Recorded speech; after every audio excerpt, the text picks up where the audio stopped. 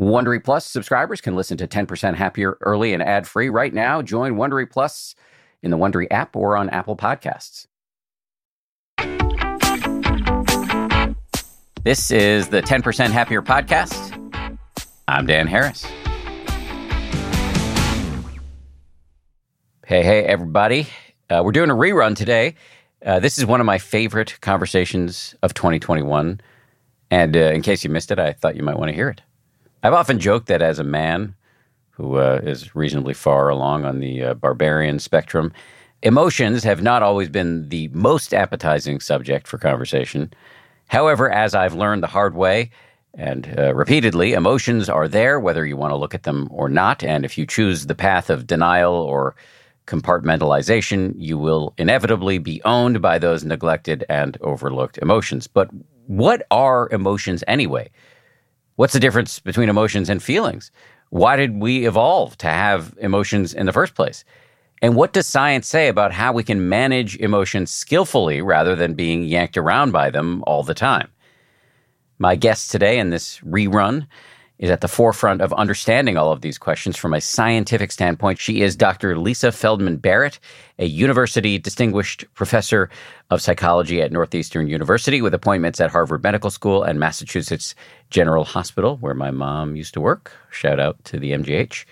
Dr. Barrett has written several books, including How Emotions Are Made, The Secret Life of the Brain, and 7.5 Lessons About the Brain. And in this conversation, we talk about how we can deconstruct, that's her term, our own emotions. And we talk about the overlap between her research findings and Buddhism. As mentioned, this is a rerun. We first recorded it in March, so you may hear some COVID references that feel just a tiny bit out of date. But the content itself is as relevant as ever. It is, as we say in the news business, evergreen. Before we get to Lisa, one item of business. If you're a regular listener to this podcast, you may have noticed that we've had a lot going on over on the 10% Happier app this fall, from meditation challenges to the brand new 20% Happier podcast. There's never been a better time to join our community of meditators on the app. To make sure you have a chance to try it out, we're offering 10% Happier subscriptions at a 40% discount until December 1st. We don't do discounts of this size all the time. And of course, nothing is permanent. So get this deal before it ends by going to 10%.com/40. That's 10%, one word, all spelled out, .com/40 for 40% off your subscription. We'll get started with Lisa Feldman Barrett right after this. As they say at Amica, empathy is our best policy. Whether you need auto, home, or life insurance, they're ready to help you protect the things that matter most to you. They're a mutual company, customer-owned, in service to you. Amica representatives are here when you need them, and you can take comfort knowing a real person will be there on the phone to take care of you, because the greatest measure of their success is your satisfaction.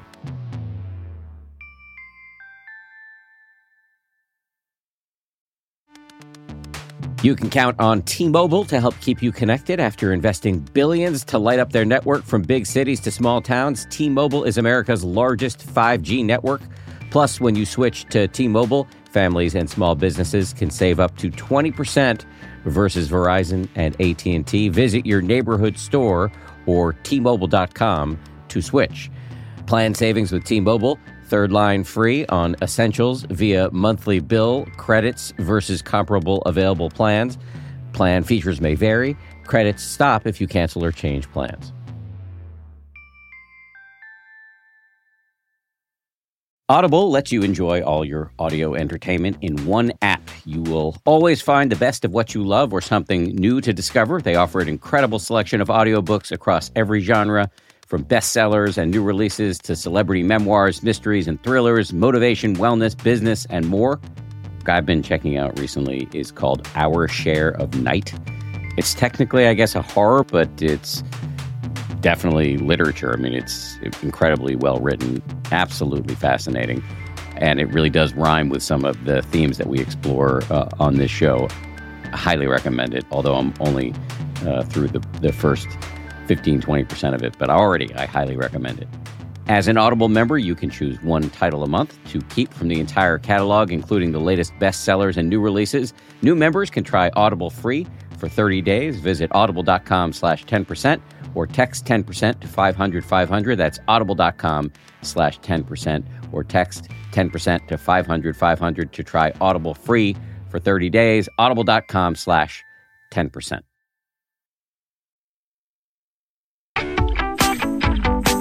Lisa Feldman Barrett, thanks for coming on. Appreciate it. My pleasure. Let's just start with a little background. I'm curious, how did you get interested in emotions? Uh-oh, she's laughing already. Is that a rueful laugh? A little bit. How did I get interested in emotions? I suppose I got interested in emotions because it was a perplexing problem. When I was in graduate school, I was doing research.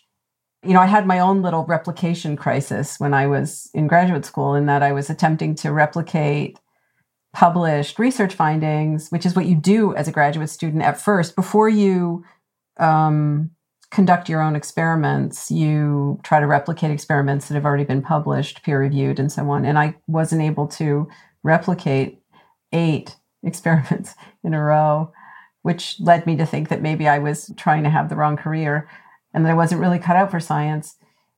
But when I looked closely at all of the evidence, what I discovered is that the measures of emotion weren't functioning the way that they should have been functioning based on everything that I had read. And so the more I dug into it, the more I realized there were these really interesting paradoxes in the emotion research literature that no one was paying very much attention to. And I found it super intriguing, but I thought really optimistically that I would just, take a couple of months away from my main dissertation topic and kind of solve this emotion measurement problem, which is how I was thinking about it.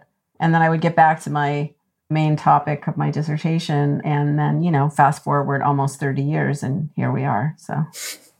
So the interest in emotions grew not out of some personal fascination. They often say research is me search. It sounds like it was quite a technical thing. I am also trained as a therapist, and one of the things that I am really good at is detecting what people tell themselves isn't necessarily what the evidence from their own life indicates.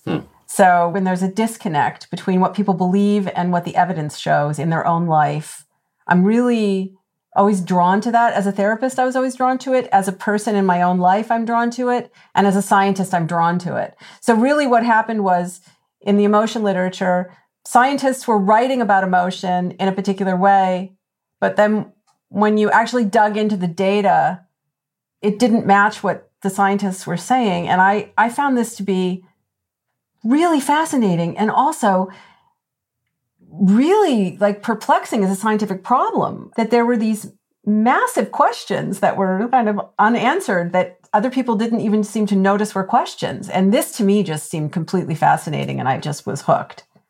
What were the questions that people were overlooking? Well, for example, pick up any introductory textbook in psychology, or you pick up many, many popular books about emotion, many, many research papers, and it will tell you that every emotion has its own signature in the body, right? That anger and fear and sadness and so on can be distinguished from one another by just looking at people's heart rates and how much they're sweating and, their respiration patterns and so on. And that this idea that each emotion category has its own fingerprint comes from William James, the great William James, who is considered one of the founders of American psychology. Well, when you go and you read William James, he didn't say that. In fact, he said the exact opposite of that. I mean, literally the exact opposite. He said, there's no physical entity for anger. Anger can be many things. It can feel like many things. Your face can do many things. Your heart will do many things. So, think about it, Dan. When you're angry, how often do you give that stereotypic scowl that's supposed to be the universal expression of anger? Do you scowl frequently when you're angry?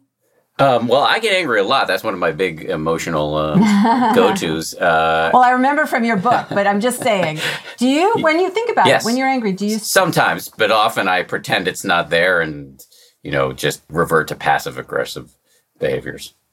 Do you ever scowl when you're not angry? I think my resting face is pretty close to a scowl, so yes. Okay, so interestingly, the evidence shows that people scowl when they're angry about 30% of the time, which is more than chance, and will get you a publication in a really good journal. But what that means is 70% of the time, people are not scowling when they're angry. They're doing something else that's meaningful with their face. And sometimes that might be smiling. Sometimes that might be crying or frowning. Sometimes that might be sitting silently and plotting the demise of their enemy. And your heart rate or your blood pressure will go up or go down or stay the same in anger, depending on what physical action you're taking. So if you were looking at someone's face and their body and trying to predict whether they were angry or not, you would be wrong 70% of the time. And also, people scowl when they're not angry. So my point is that not that what you do in anger is not reliable, but that you have many angers. You don't just have one. There's no entity there called anger. You have a whole anger for you and for me and for everybody else in the Western world is a population of variable instances. And, your brain is constructing anger in a particular situation for you to achieve a particular goal. And the expression of anger will be tailored to that goal. Sometimes anger is unpleasant. Sometimes it's pleasant. Sometimes anger is very high arousal. Sometimes it's not. And so the idea that there's one set of features that defines anger in the face, in the body, in the brain, or what have you, is completely a myth. But if you were to read most textbooks until recently, or most popular science books, actually, you would be led to a very different story. And I found that really, really interesting. And it doesn't really matter whether you're studying the voice or the face or the body or the brain. It's the same story over and over and over again. Variability is the norm. And that's just in Western cultures. That's actually just within a single person. So the idea that there are these universal signatures is not the evolutionary story of emotion. There is an evolutionary story, but it's way more interesting and way more complicated and way more useful, actually. Can you tell us about it? The evolutionary story? Yeah, why do we have emotions?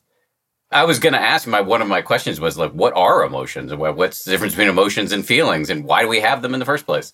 Well, that's a really great question. So let's start with feelings first, because it's so much easier for me to describe. So let's go all the way back in evolutionary time to the Ediacaran period in the Earth's history, when the Earth was populated with creatures that had no brains. These are really fascinating creatures, and some of them are still alive today because their environment, their niche, as it were, that's what it's called, a niche, an ecological niche, hasn't changed very much. So they haven't changed very much. And these animals are interesting because they can move in sophisticated ways, but they have very few senses. They can't see, they have no eyes, no ears, no smell, very simple touch. Basically, if something like literally touches their skin, their outside of their body, they would react to it. And they don't have eyes, they have an eye spot for light and dark. That's to regulate their circadian rhythm. And they don't have hearing, but they have one vestibular cell that lets them keep their bodies upright in the water, for example. But they can move, which means they have some kind of internal system that keeps all the parts coordinated so that they can move under their own steam if they want to.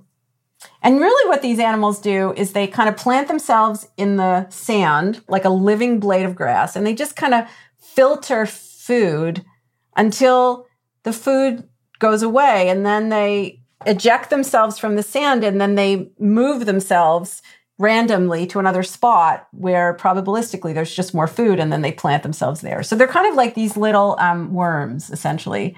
They're not exactly worms because they have little gill slits, but they're kind of like worms. They're shaped like worms. But they have these internal coordination systems that helps them move, like coordinate the parts of their body so they can move under their own steam. So when there's a looming darkness that happens really close to them, or when something comes up and nudges them, that disrupts their internal coordination. So it's like they get a sense of the world for free. It's not a great sense because it doesn't tell them what's happening exactly, and it doesn't tell them what to do about it exactly, but it just tells them, oh, something's going on out there that I need to care about because my internal coordination has been disrupted. And that means something outside in the world is happening. So if anything looms above it, like a piece of shell or like a leaf or another creature, it doesn't really matter. The animal will react and move in a particular way, like an instinct kind of. So that's what it has, okay? But if you fast forward in evolutionary time, you see animals that have developed fairly large bodies. And because they have large bodies, now they have internal systems like a heart and lungs and stuff like that, which has to be coordinated with each other. And they have a brain. Now they also have eyes. And so when they see something at a distance, if it disrupts their internal coordination, they don't know what it is. They just know it's important. If they've developed what's called a lateral line system to be able to sense things in the water, because our feeling of touch actually evolved in the water as a distance sense. So they could feel a vibration and they won't necessarily know what caused the vibration, but they'll know, oh, something is disrupting my internal coordination. That means something outside of me is important is happening, and so on and so forth, with all these distance senses. So now their environment has become not just this little shell around their body, but this like very large expanse by time, because they can see at a distance and they can feel a somatic touch at a distance. And our ability to hear comes from that lateral line system. So they can detect vibrations at a distance. And so many things at a distance can now disrupt their internal coordination system. So what do you feel that as? You feel that as affect, as feeling. When your internal systems is disrupted, you feel that. You feel it as feeling pleasant, feeling unpleasant, feeling worked up, feeling calm. That's what you feel it as. So when you feel unpleasant, what does it mean? Well, it means something's wrong, but like what? Could be any number of things, really. So it's this really basic feeling that comes from this disruption of or synchrony of this internal set of systems that we have in our bodies that have to be controlled. Now, why do we have a brain? Which I actually found to be a really interesting question. Like, why do we even have a brain? Because it's like a really expensive organ. So it's 20% of your metabolic budget. That's the most expensive organ that you have, Dan, is your brain. That 3-pound blob of meat is like super, super expensive. So why do we have it? And the answer is we have it because we have all these internal systems that have to be coordinated with each other. So the way I talk about this in my popular writing is to think about your brain as running a budget for your body. Your brain isn't budgeting money. It's budgeting salt and glucose and water and oxygen and so on, which are all the nutrients that are required to keep you alive and well. And your brain is budgeting for your body, kind of like running a supply chain in a way. It has to make sure that the nutrients are where they need to be before they need to be there in order for the cells to use them so that you stay alive and well to perform your most important job, to pass your genes on to the next generation and make sure that generation lives to reproductive age. So regulating your body, the systems of your body, is your brain's most important job.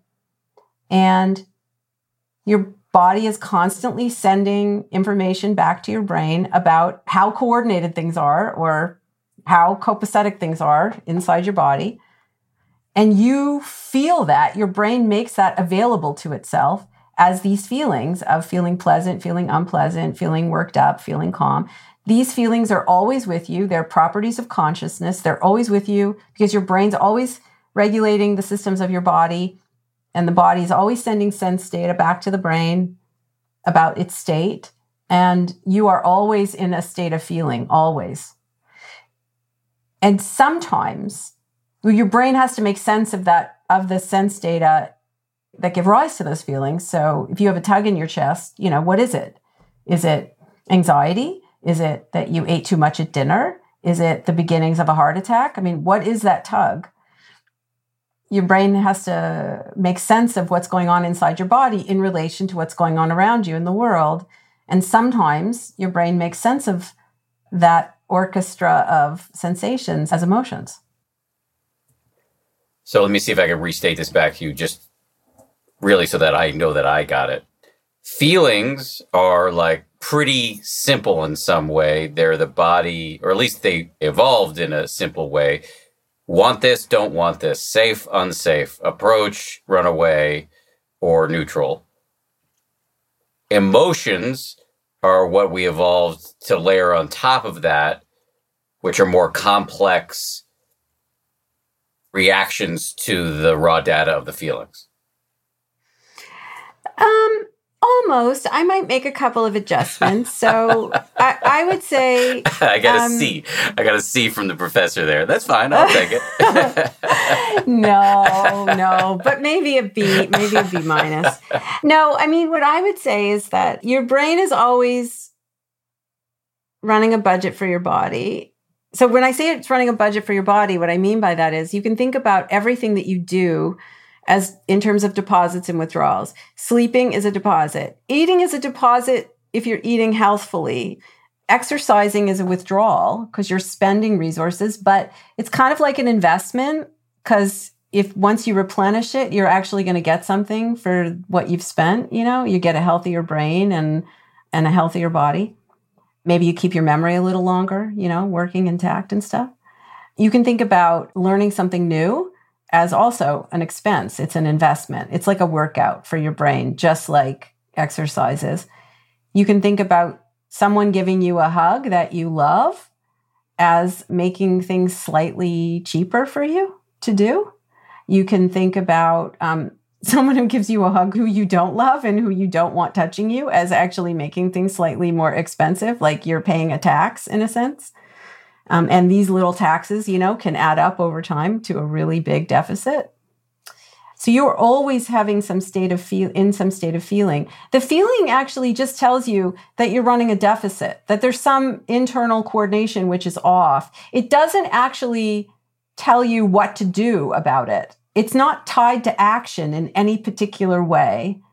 Even though creatures without brains have what we would call instinctual responses, the idea that humans have these simple instinctual reflexes and layered on top of that are these more complex emotions and layered on top of that is rationality or rational thought that's also just a myth. The idea that reflexes are these like obligatory things that happen just like, you see something or hear something and that triggers this automatic, obligatory, stereotyped physical response like freeze or flee or what have you is also not exactly correct. Reflexes in a vertebrate are still very context driven. They're still modulated by the context. And so what I would say is that what your brain is really doing is it has to guess at what the sense data mean. Like when you hear a loud bang, what is that loud bang? Is that loud bang somebody slamming a door? Is that loud bang somebody dropped a box? Is that loud bang somebody their car backfired? Could it be a gunshot? I mean, that's actually a reasonable question if you live in the United States or in certain parts of the world. So depending on what your brain believes, the meaning that it's making out of that loud bang, that will dictate what the brain does, what it plans to do in order to keep you alive and well. That's always true. Always true. Every waking moment of your life, this is true. Let me back up and say, where does the information come? Allow the brain for it to make meaning out of what that sound means. And the answer is it comes from your past experience. So your brain is using past experience to guess at what sense data mean so that you can act in a way that will keep you safe. And what you experience about the world derives from that action plan. And that's true all the time. It's just sometimes whenever your brain is using past experiences of emotion to make that guess, then what it's doing is constituting an emotion in that moment. Which may or may not be appropriate. Well, appropriate may or may not be advantageous to you, right? So, for example, this is an example I use a lot because I just think it's one of my favorite examples that has real meaning. There's research behind it, but there's also real meaning there. When things are uncertain, or when there are multiple meanings that your brain could give to something, or when you're preparing for a big metabolic outlay. So, your brain's preparing you to do something super hard. You have an increase in arousal. There are systems in your body that will increase arousal. There are systems in your brain that will increase arousal. You'll feel jittery. How do we usually make sense of that? We usually make sense of it as anxiety, sometimes fear. It's not a comfortable feeling, but you could make sense of it in other ways. When my daughter was 12 years old, she was a tiny little thing, but she was testing for a black belt in karate with this 10th degree black belt. This guy was a seriously powerful guy. And she's testing amidst all these like big hulking adolescent boys who she has to spar with. Okay. And what does he say to her? He doesn't say, calm down, little honey. He says, get your butterflies flying in formation. And I was like, that's brilliant. And it turns out there's this whole line of research about people who have difficulty with test anxiety, who fail, not just fail tests, but they fail courses and they can't graduate. And that actually, a college graduation massively changes your earning potential over your lifetime. So we're talking about hundreds of thousands of dollars over your lifetime. And if you learn not to reduce the arousal, because you don't want to do that, you have something hard you have to do. You have to do a test. But if you learn to make sense of it differently, instead of conjuring anxiety, you conjure determination. You can master those tests and you can pass those courses and you can change the trajectory of your entire life. Now, that may sound like Jedi mind tricks to you. If I wasn't a scientist, it might sound that way to me, but it isn't.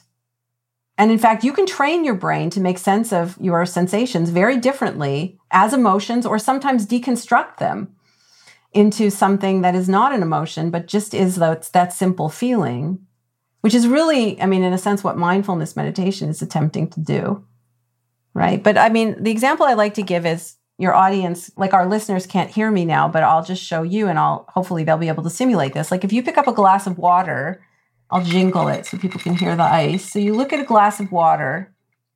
Now to you, it looks like an object, a three-dimensional object. But let's say you wanted to paint this on a canvas. When I try to paint this on a canvas, I would look at this object and I would try to render this three-dimensional object on a two-dimensional canvas. And it would look like a pretty rendering of a three-dimensional object on a two-dimensional canvas. But what a professional painter will do, an artist, will look at this object and deconstruct it into pieces of light. Like, oh, there's white, but there's blue, and there's a little green and a little yellow and gray. And then what the artist will do is will paint the pieces of light. And poof, you have a reasonable looking three-dimensional object on a two-dimensional canvas, unless you're me, in which case it will still look. But the point is that what you've done is you've deconstructed the object and you've constructed it closer to what you might call the stream of experience. And mindfulness meditation is attempting to do something very similar to that, where you're attempting to not to grasp at perceptions and construct things out of them, but just to try to experience them in their most basic form. And one of the most basic forms is affect. So it would mean, for example, waking up in the morning and feeling like crap and not immediately trying to make sense of that as like, what happened yesterday with your spouse or what's going to happen today? Or no, it could just be you didn't get enough sleep. It could just be you're dehydrated because it's the morning. It could just be that maybe, you're not a morning person and it's not your time of the circadian rhythm to feel a lot of energy. It could be that, for example, throughout this whole COVID mess, a lot of times people would ask me how I'm feeling and I would say, my body budget is running a deficit today.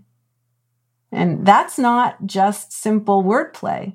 That's me saying, well, I'm kind of feeling like crap today, but I'm not going to blow this up in making it meaningful psychologically in my life that would lead to me engaging in actions with people, I'm not going to take this feeling as a sign that something is wrong with this relationship, or something is wrong with not paying that bill, or something is wrong with, right? I'm just going to say, well, I'm running a body budget deficit. This is a really hard time. I'm paying a little extra tax.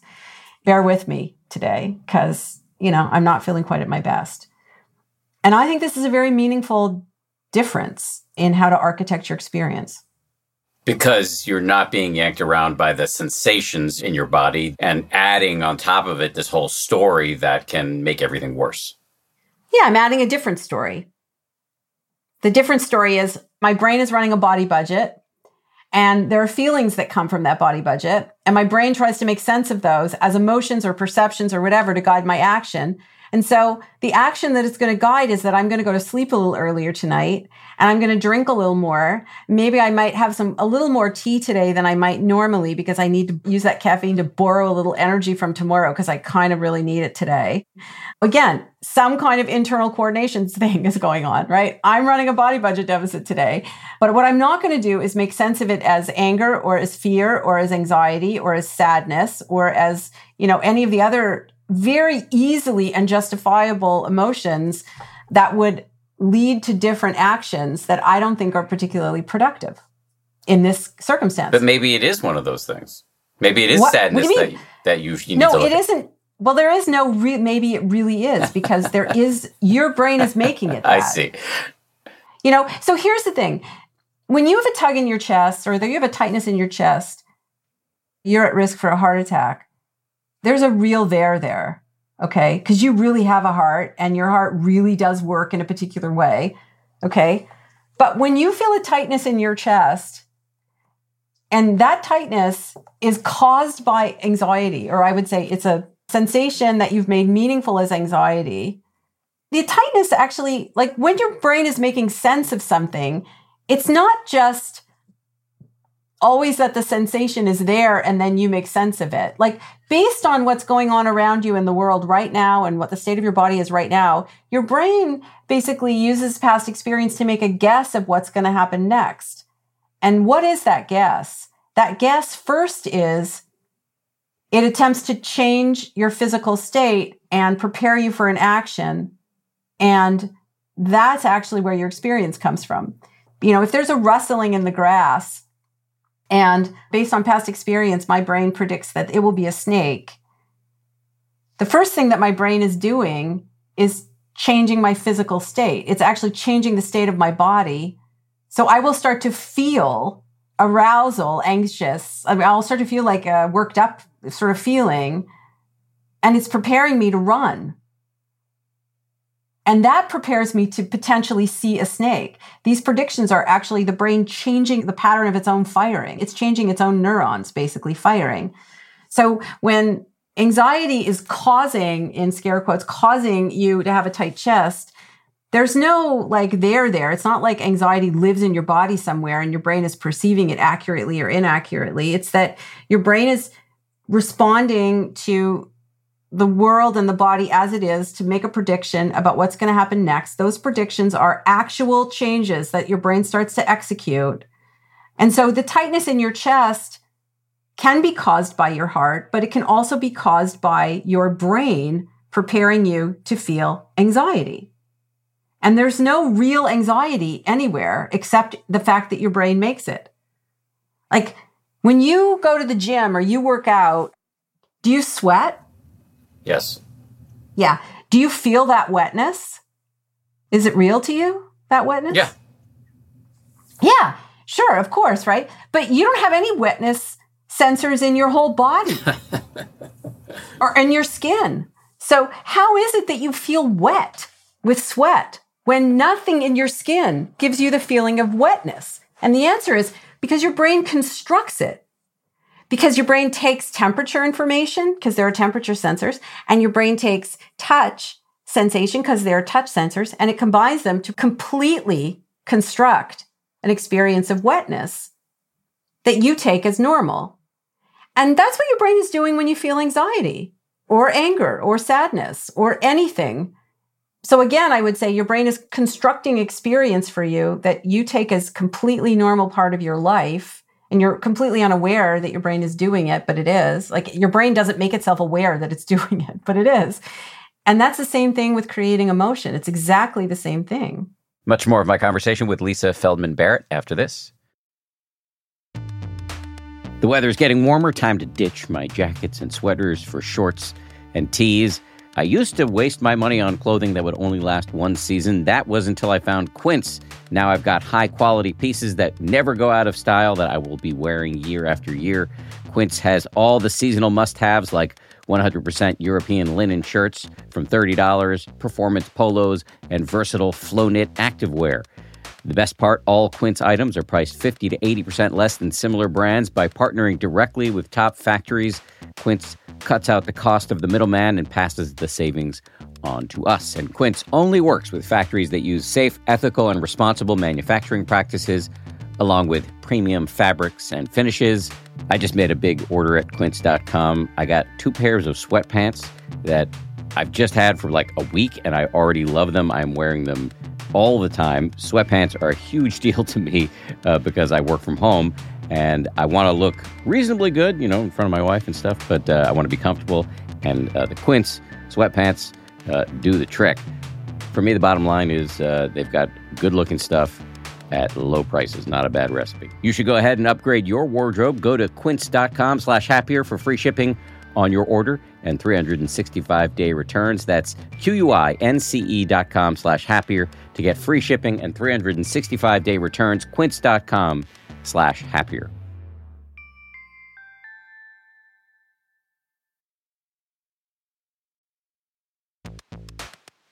I love cats. I make no secret of that. We've got 4 cats. But here's the thing about felines. They poop a lot.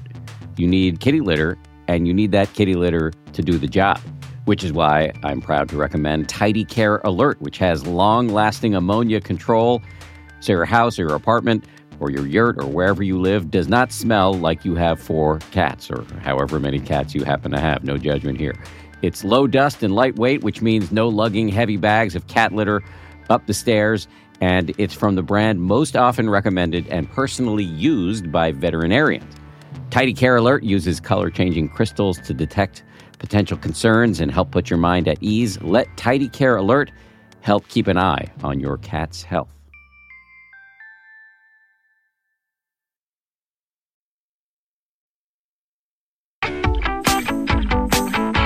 Are you saying that we can just choose to tell ourselves a different story? So we may feel feelings. Again, these are physical sensations. And instead of, for me, it's not uncommon to walk around with some tightness in my chest, often produced, the story I've told myself is often because, I'm writing a book and that feels anxiety producing to me. But I could choose to tell myself a completely different story. Is that where you're taking this? Yeah, choose is a hard word here because I'm making it sound like so much simpler than it actually really is in real life. But you never will have as much control over the stories that your brain tells itself as you would like. But you definitely have more control than you think that you do. The control, though, doesn't really happen so easily in the moment. You have to really, I think, extend the horizon of control is what I would say. So, for example, if you're feeling worked up, you can try really hard to just talk to yourself differently and calm yourself down, and that won't work, as you know, really. Changing actually your affect, the mood, or these simple feelings that come from body budgeting is actually really hard to do. It's not impossible to do, but it's not easy. Even just deep breathing, unless you're very practiced at it, deep breathing isn't going to immediately calm you down. It sometimes will, but it's really, you have to do it for a long time for that effect to be able to occur.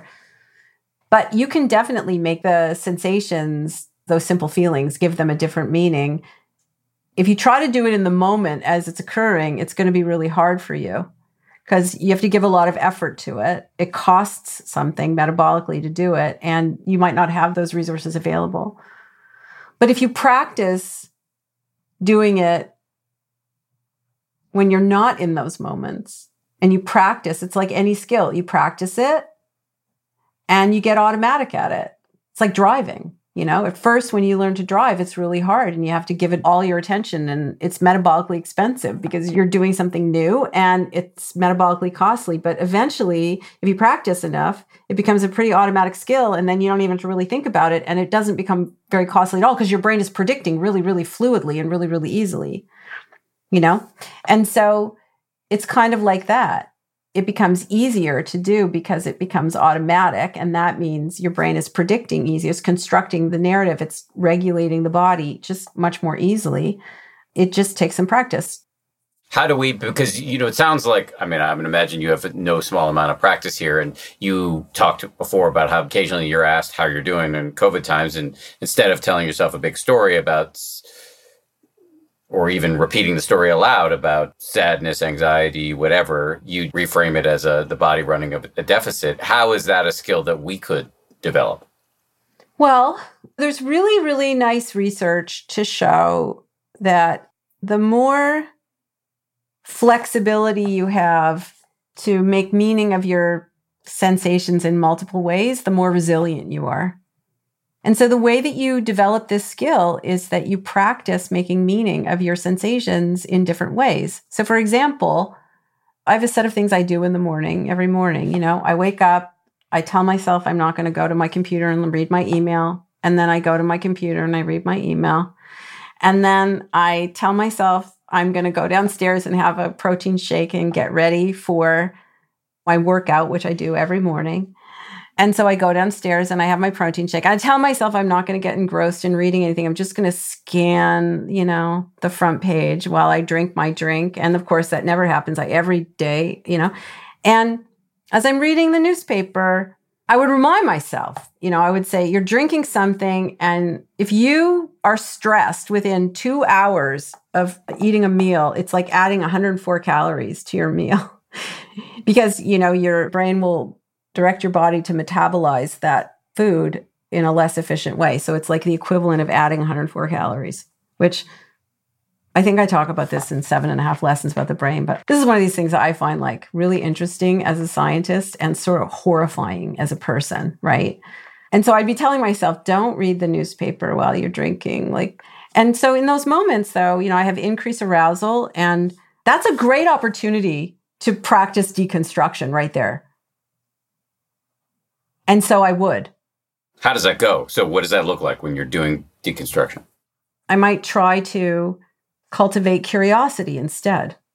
So I might attempt to take the sensations and conjure curiosity. And so instead of being infuriated by something that happened or somebody who did something or didn't do something, I might be curious. And honestly, authentically try to be curious. Or sometimes I might conjure determination to see what I can do to change things. And sometimes, the only thing I could come up with was to bake my neighbor a loaf of bread. But one small act of kindness does a little bit to change the world and make it a little bit better, right? So sometimes it was only that. That was all I could muster that day, One thing I often tell people is, here's a practice that I still do. I still do this every day. But, I'm inherently a skeptical person. That's just me. So there was this emerging literature, on gratitude and awe and how important it is in your psychological life, how beneficial it is. And in fact, one of my colleagues actually is very well known. He's one of the people who's done this very excellent research on gratitude. But I am skeptical. And so I'm like, there's no way that awe and gratitude can have that kind of an effect on your life. I'm sorry. It's just like, no, I just don't believe it. I just don't believe it. And so but I'm reading the research and I'm like, as a researcher, if you ask me in general, I would say I would always believe the data in a well-designed experiment over my own experience, because the experience of one person is not really diagnostic. So, so I'm reading this incredibly well-designed research and I'm thinking, I don't believe this for 1 second. This totally doesn't match my experience. And I'm like, okay, fine.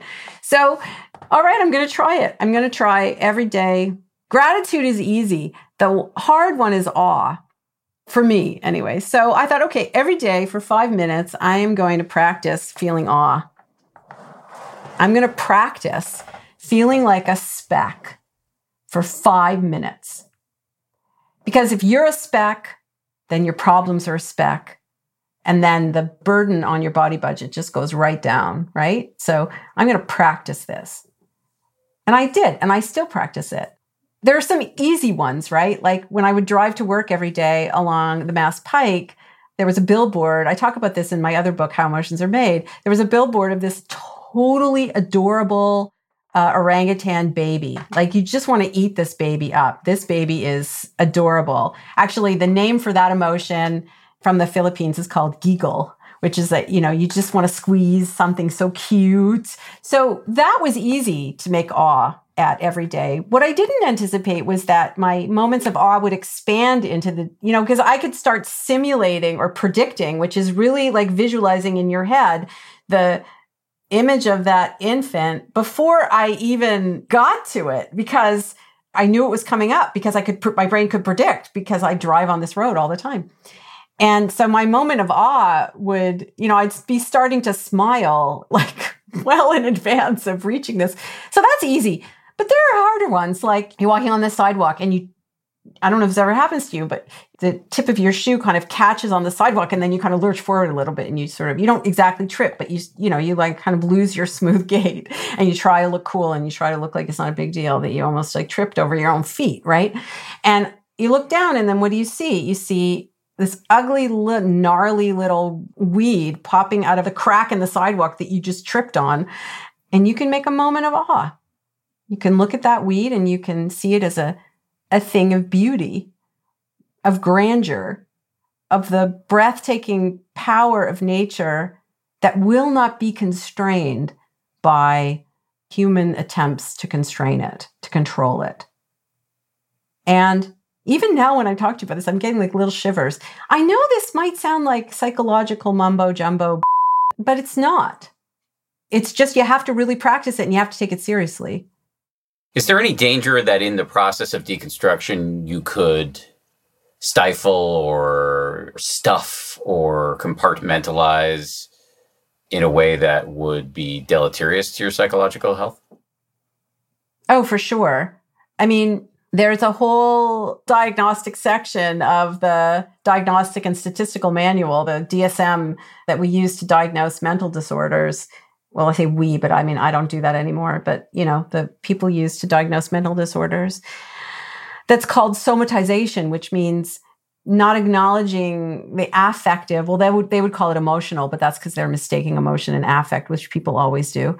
That not acknowledging the affective significance of things and only experiencing them as physical symptoms. And that's unhealthy.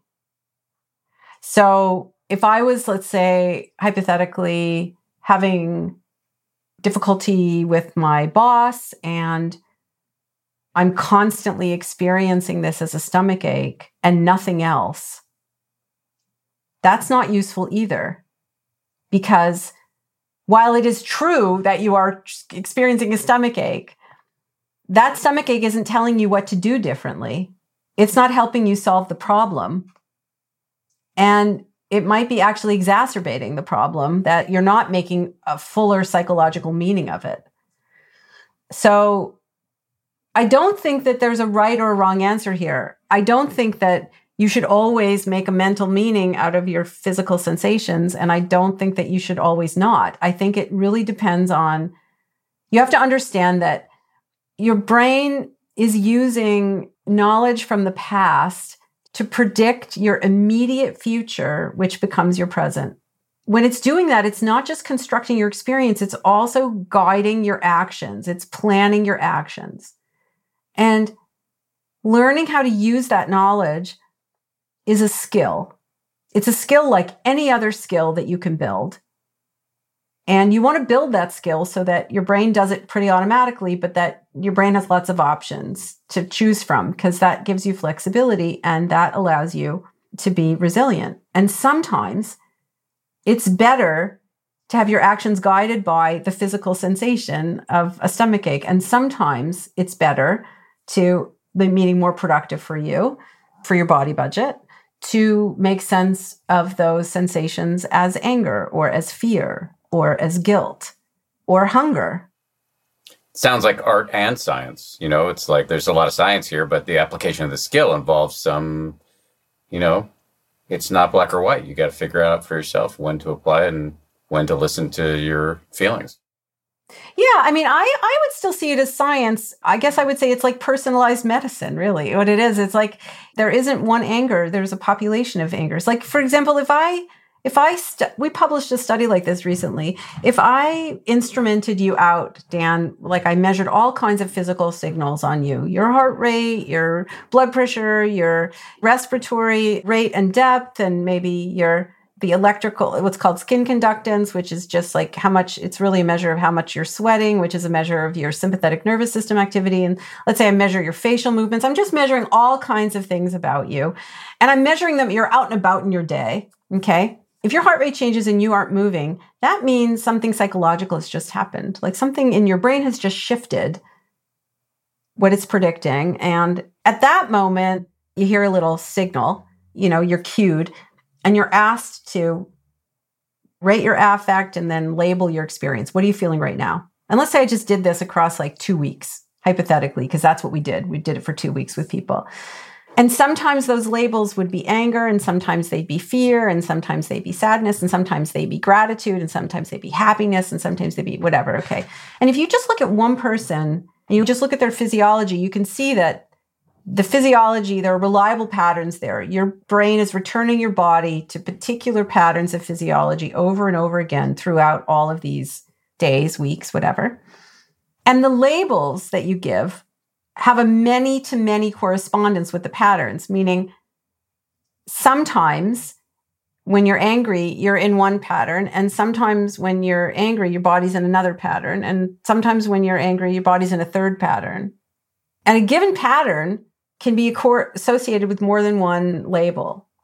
So what does that mean? What that means is that what's happening is that your brain is making sense of that pattern as a particular emotion. And sometimes that pattern can happen and your brain will make sense of it as a different emotion.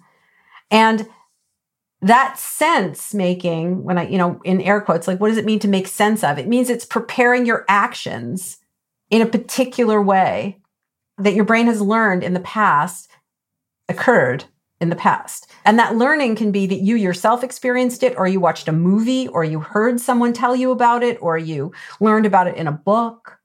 You might be thinking to yourself, well, my brain does this automatically, but it doesn't always do it really productively. And that's because, your brain is usually juggling multiple goals. And so may not be productive for one thing, but it's definitely going to be productive for something else. Your brain doesn't spend metabolic resources like frivolously. The things that we sometimes label as like not rational or unproductive, what that means is that there's some other set of predictions, some other goal that your brain is attempting to optimize. And you just have to figure out what that is if that's what you want to change. Much more of my conversation with Lisa Feldman Barrett after this. It's 3 o'clock somewhere. Time for a My Mochi ice cream snack. My Mochi ice cream is cool, creamy scoops of premium ice cream wrapped in sweet, pillowy dough. And get this, all of My Mochi's fabulous flavors, like strawberry, mango, double chocolate, and cookies and cream, are only around 80 calories per piece. Talk about a guilt-free, indulgent experience. Each box of My Mochi ice cream has 6 perfectly portioned, gluten-free mochis that are great for grab and go. So feel good while curbing your afternoon cravings, or the midnight munchies. Yeah, you know who you are, with the joyfully chill sensation of My Mochi ice cream. Find My Mochi ice cream at Target or visit mymochi.com to locate a grocery store near you. What makes a life a good one? Is it the adventure you have? Or the friends you find along the way? Maybe it's pursuing your passion while striving to protect, defend, and save what you believe in every single day. So what makes a life a good one? In the Coast Guard, we think it's all of the above and more. But you'll have to find out for yourself. Visit gocoastguard.com to learn more.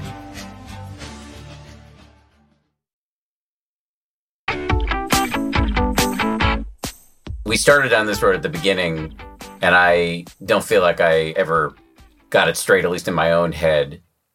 The difference between feelings and emotion, because I think they're often used interchangeably, but if I'm hearing you correctly, feelings are physical sensations. Emotions are the story we tell ourselves, the sense we make of those sensations. Yeah, so let me just say that scientists don't agree on how to define emotion. Okay? So one scientist will tell you an emotion is an action. Like when a scientist tells you, well, there's a circuit in your brain for fear, the translation is there's a circuit in your brain for freezing behavior. And the scientist has stipulated basically that freezing behavior is fear. They've defined emotion as a specific action. Okay. There are other people who define emotions as feelings, the feeling of terror, the feeling of delight, the feeling of awe, the feeling of anguish. That's the emotion. It's the feeling. But you've said that feelings were physical sensations. Sorry to jump in. Well, I'm talking about affect. I'm talking about simple feelings of feeling pleasant, feeling unpleasant, feeling worked up, feeling calm, like tranquil, quiet. Your body feels quiet. Your body feels worked up. Your mind feels jangly. Your mind feels like you can focus and pay attention. I'm saying those simple feelings. I'm not saying every feeling. I'm saying those feelings are very closely connected to your brain's modeling the sensory state of your body. Your brain is making predictions about what's going on in your body. Your body is sending sense data back to your brain. It does a calculus that creates those feelings, that these simple feelings, affect or mood, in the same way that your brain does a simple calculus, or maybe a not so simple calculus, to create flavor or to create a feeling of wetness, right? It's creating a feeling that it doesn't have a sensor for. You don't have a sensor for feeling unpleasant or feeling uncomfortable. There's no sensor for that anywhere. There's no circuit for that anywhere either. Your brain's constructing it out of a combination of neurons firing in a particular pattern. So that's what I'm saying. You know, when you see red, you are experiencing red. That's a feeling of redness. It's not like when you hear a loud sound, you're experiencing the loudness of it. You're feeling it. I mean, so experience and feeling in general are words that are used interchangeably. And what I mean by a feeling is these simple feelings, feeling pleasant, unpleasant, or feeling comfortable, uncomfortable, feeling worked up and jangly, feeling, tranquil and quiet. They are simple feelings that come from your brain's modeling the state of your body, the conditions of your body. There's a whole drama going on inside your body that you hopefully are unaware of. If you're aware of it, I feel really bad for you because it means something's wrong and you're really uncomfortable. But most of the time, we're not really aware of like all the mishigas going on inside our own bodies. Instead, what evolution has provided us with is a brain that will make a feeling of feeling pleasant or unpleasant, or, it's like a barometer for your body budget. Like, how is your body budget doing? Okay, in the red, that's what it's telling you basically, and not much more. So then what are emotions? So emotions are, when your brain is attempting to make sense of that, what is it doing? It's using past experience to predict what to do next and predict what you will see next and what you will hear next and what you will smell next and all of that. And that whole shebang is an emotion. The whole narrative, the whole thing is the emotion. So is it a preparation for acting in a particular way? Yes, it is. But that doesn't mean that fear is always preparing you to run or freeze, because sometimes fear prepares you to approach something. Sometimes fear leads you to laugh. But what I'm trying to say is that why are we calling it an emotion? We're just calling it an emotion because the information the brain is using, the past experience it's using, are past experiences of emotion.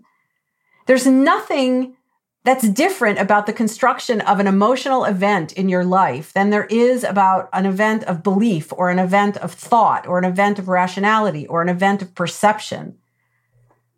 Let's imagine I'm in my car, I'm driving to work, I have a passenger beside me. And out of my peripheral vision, I'm unaware, but my peripheral vision, I can see a car about to drive into my lane and cut me off. Just as my brain is basically detecting the simplest change in my peripheral vision. It's making a set of predictions about what's going to happen next. And it's predicting. And so by the time I actually see that car consciously, I already have a flush of adrenaline already because my brain sent it in preparation and actually prepared me to see that car cutting into my lane. And I respond with what an that person is for doing that, right? And as if the is in the person, right? It's like a property. So my negativity there is like a property of that person's. Now you would say, what are you experiencing? And I'd be like, I'm experiencing that person as an And an onlooker might say, no, you're angry right there. That's anger. Well, who's right? Is that a perception of a person or is that anger? And the answer is it's a completely scientifically meaningless question because it's both. Because that event has a bunch of features. One of the features is this seeing a car cut me off. That feature is also constructed by my brain, but it's close to the sense data that are coming in from my retina. So we call it a property of the world, but really my brain constructed it. You see in your brain, you don't see in your eyes. And my brain is also constructing the experience of my sweaty armpits in that moment because I don't have any sensors for wetness on my body and like anybody else, right? So my brain is constructing that feature. So my brain is constructing the feature of unpleasant feeling. And my brain is constructing all of these features. And so is that an anger instance? Sure. Yeah, you could say that. The word anger might come to mind in me or in you. And so anger could be a feature of that event. And is it a perception of a person? Absolutely, it's a perception. There's also those features. I mean, basically, it's like a signal ground problem, like a signal foreground background problem. Or it's basically, your brain is creating a set of features in that instance. And people who study emotion want to call that an emotion. And people who study memory want to call that memory. And people who study perception, they want to call that perception. But it's all those things. And what it is for you is whichever feature is in the focus of your attention. So labels become tricky when you're trying to apply them to dynamic, multivariate processes. An engineer could not have said it better than you just did. I was looking for a better grade. That's all I'm doing. Yeah, no, I would say you're totally up. That actually gets you I would say an A, actually. That was an A. Yeah. But then you can change the meaning. You can ask yourself consciously, deliberately, if you must, but maybe if you've done it enough, it might automatically happen that your brain is predicting something different now because you practiced. You might say, maybe that person has to get their sick kid to a hospital, or maybe that person has to be somewhere really importantly to help somebody else, or maybe that person just didn't have enough coffee this morning and just didn't see you. Any of those things could be true if your brain has prepared itself. With enough variation in experience, you have options to feel differently. And eventually it will affect your affect. First, it might just affect the story that you tell and whether the affect is prolonged by the actions that you take. But eventually it might actually affect the affect because you are always cultivating your past as a means of predicting who you will be in the future. And I'm saying that not as somebody who believes in mystical things. I'm saying this to you as a scientist who studies how the brain works.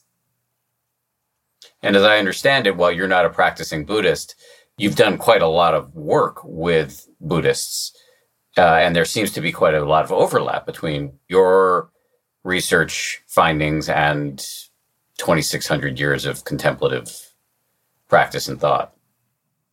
Yes, I will say that I'm a very big fan of philosophy in general, whether it's Western philosophy or contemplative philosophy. I think of philosophy as tools for living. And to some extent, I also think of science this way as well. And I've been very fortunate to have conversations with people who are very learned scholars in contemplative traditions, including John Dunn, who actually works with Richie Davidson at the University of Wisconsin. And one of my former postdocs actually works with them as well. And so what I've learned through talking to various people, including John, is that, there's an Abhidharmic tradition, the Abhidharma tradition in Buddhism, that is very consistent with much of what my scientific work aligns with. The self is a fiction, and that these fictions can interfere with your ability to experience the world authentically, and that the world is made of dharmas, or that experience, I should say, is made of dharmas. But this is where things get a little tricky, because in the Abhidharmic tradition, there are dharmas for pleasantness, unpleasantness, for arousal, like so valence and arousal, these properties of simple feeling that I'm talking about. But there are also dharmas for anger and fear and so on. And so that's where we diverge, I think, because I also think of these things as constructed. They're constructed with the knowledge that you have from your past. And we haven't talked at all about concepts, but what I understand the brain to be doing when it's making a prediction is to generating an ad hoc concept, basically out of the past.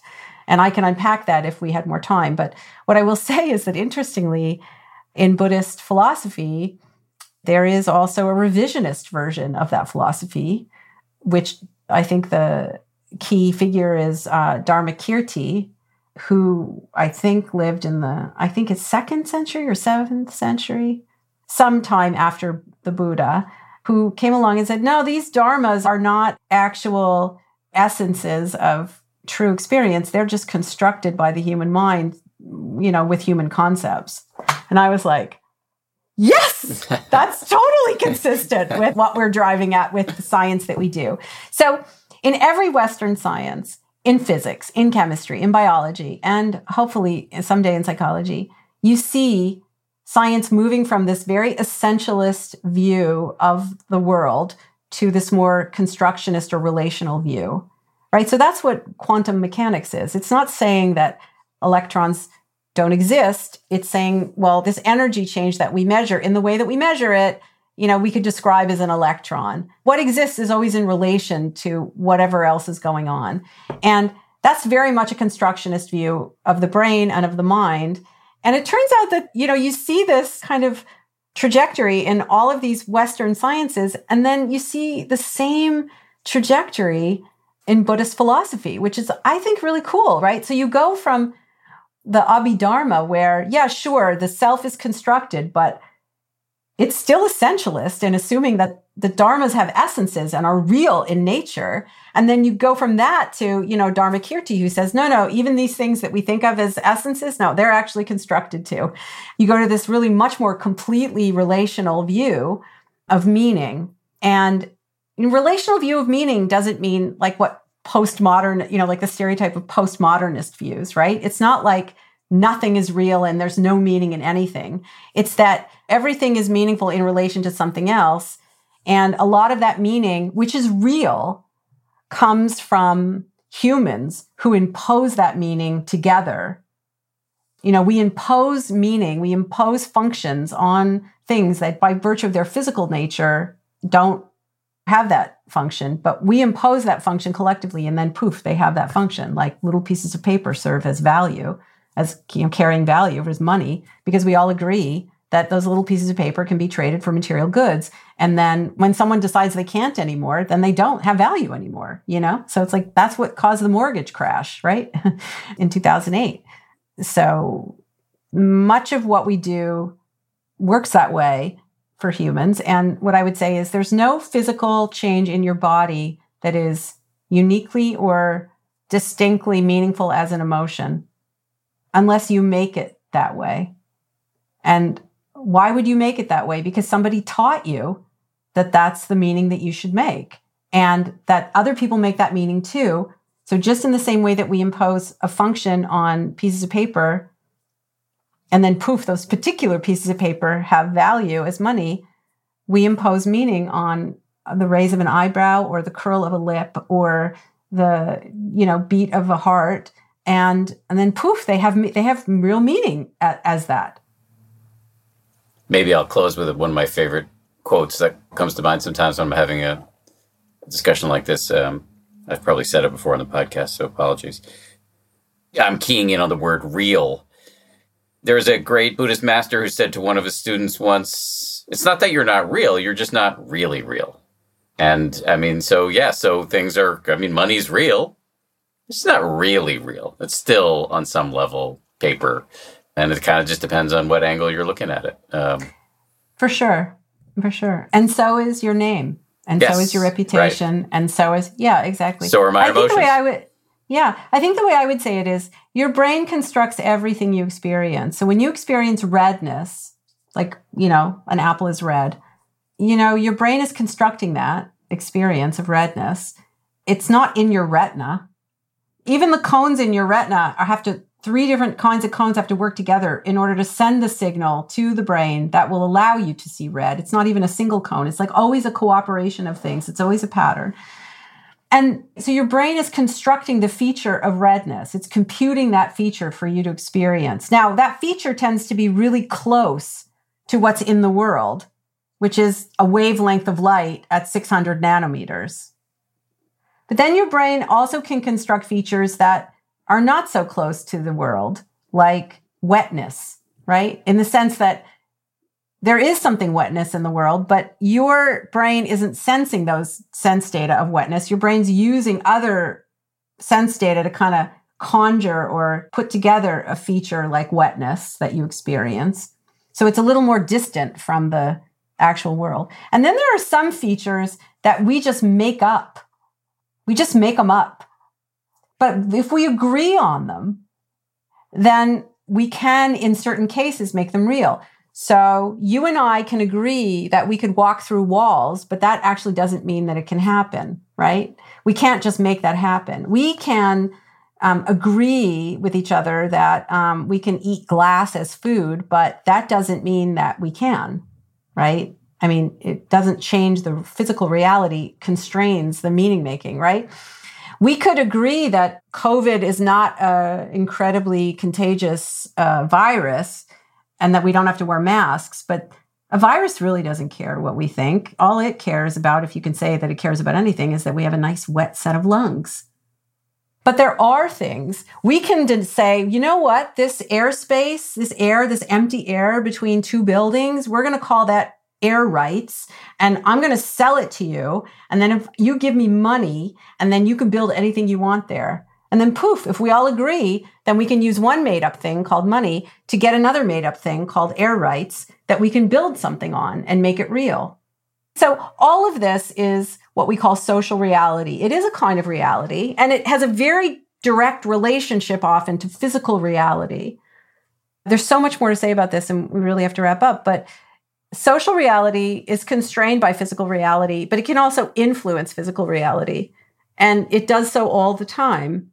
And it does so when you make a stomachache into an emotion, because that dictates what you do next. And that will influence not only your own body budget and whether or not you're paying a little tax that will leave you to be vulnerable to a metabolic illness in 10 or 20 years from now, but it also influences how other people treat you in that moment, which then could set you on a very different trajectory. So how you make meaning of things is not just, like I said before, it's not, well, if it is maybe like a Jedi mind trick in the sense that it actually has real implications. It's not just a game.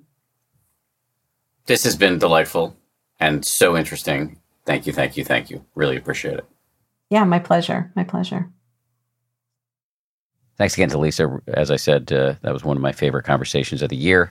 This show is made by Samuel Johns, Gabrielle Zuckerman, DJ Kashmir, Justine Davey, Kim Bikema, Maria Wertel, and Jen Poyant, with audio engineering from the good folks at Ultraviolet Audio. We'll see you all on Friday for a bonus from a meditation teacher named Joseph Goldstein, and it's all about how not to be owned by your emotions. So that's coming up on Friday. If you like 10% Happier, and I hope you do, you can listen early and ad-free right now by joining Wondery Plus in the Wondery app or on Apple Podcasts. Prime members can listen ad-free on Amazon Music. Before you go, tell us about yourself by filling out a short survey at Wondery.com. Indeed.com/survey. Once upon a beat. Remember those stories and fables that would capture your imagination and you couldn't wait to see how they would unfold? And now, when you read them as an adult, you think some of these old tales could use a fresh spin. We have a perfect podcast to bring you the stories you remember, remix, and reimagine for the kids in your life today. Join me, DJ Few, and my trusty turntable, Baby Scratch, as we spin up new tales in the New Kids and Family podcast, Once Upon a Beat. Wondery and Tinkercast are bringing you a jam-packed, music-filled weekly party where hip-hop and fables meet. It's Once Upon a Beat. Follow Once Upon a Beat on the Wondery app or wherever you get your podcasts. You can listen to Once Upon a Beat early and ad-free right now by joining Wondery Plus in the Wondery app or Wondery Kids Plus in Apple Podcasts. Once Upon a Beat. I'm Shimol Yai, and I have a new podcast called The Competition. Every year, 50 high school senior girls compete in a massive scholarship competition. I wouldn't say I have an ego problem, but I'm extremely competitive.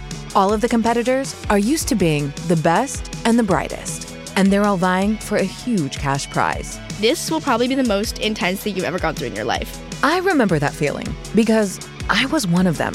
I lost. But now, I'm coming back as a judge and also a kind of teen girl anthropologist. Because if you want to understand what it's like to be a young woman in America today, the competition's not a bad place to start. Hopefully, no one will die on stage tonight. From Pineapple Street Studios and Wondery, this is The Competition. Follow The Competition on the Wondery app or wherever you get your podcasts. You can listen to The Competition early and ad-free right now by joining Wondery Plus.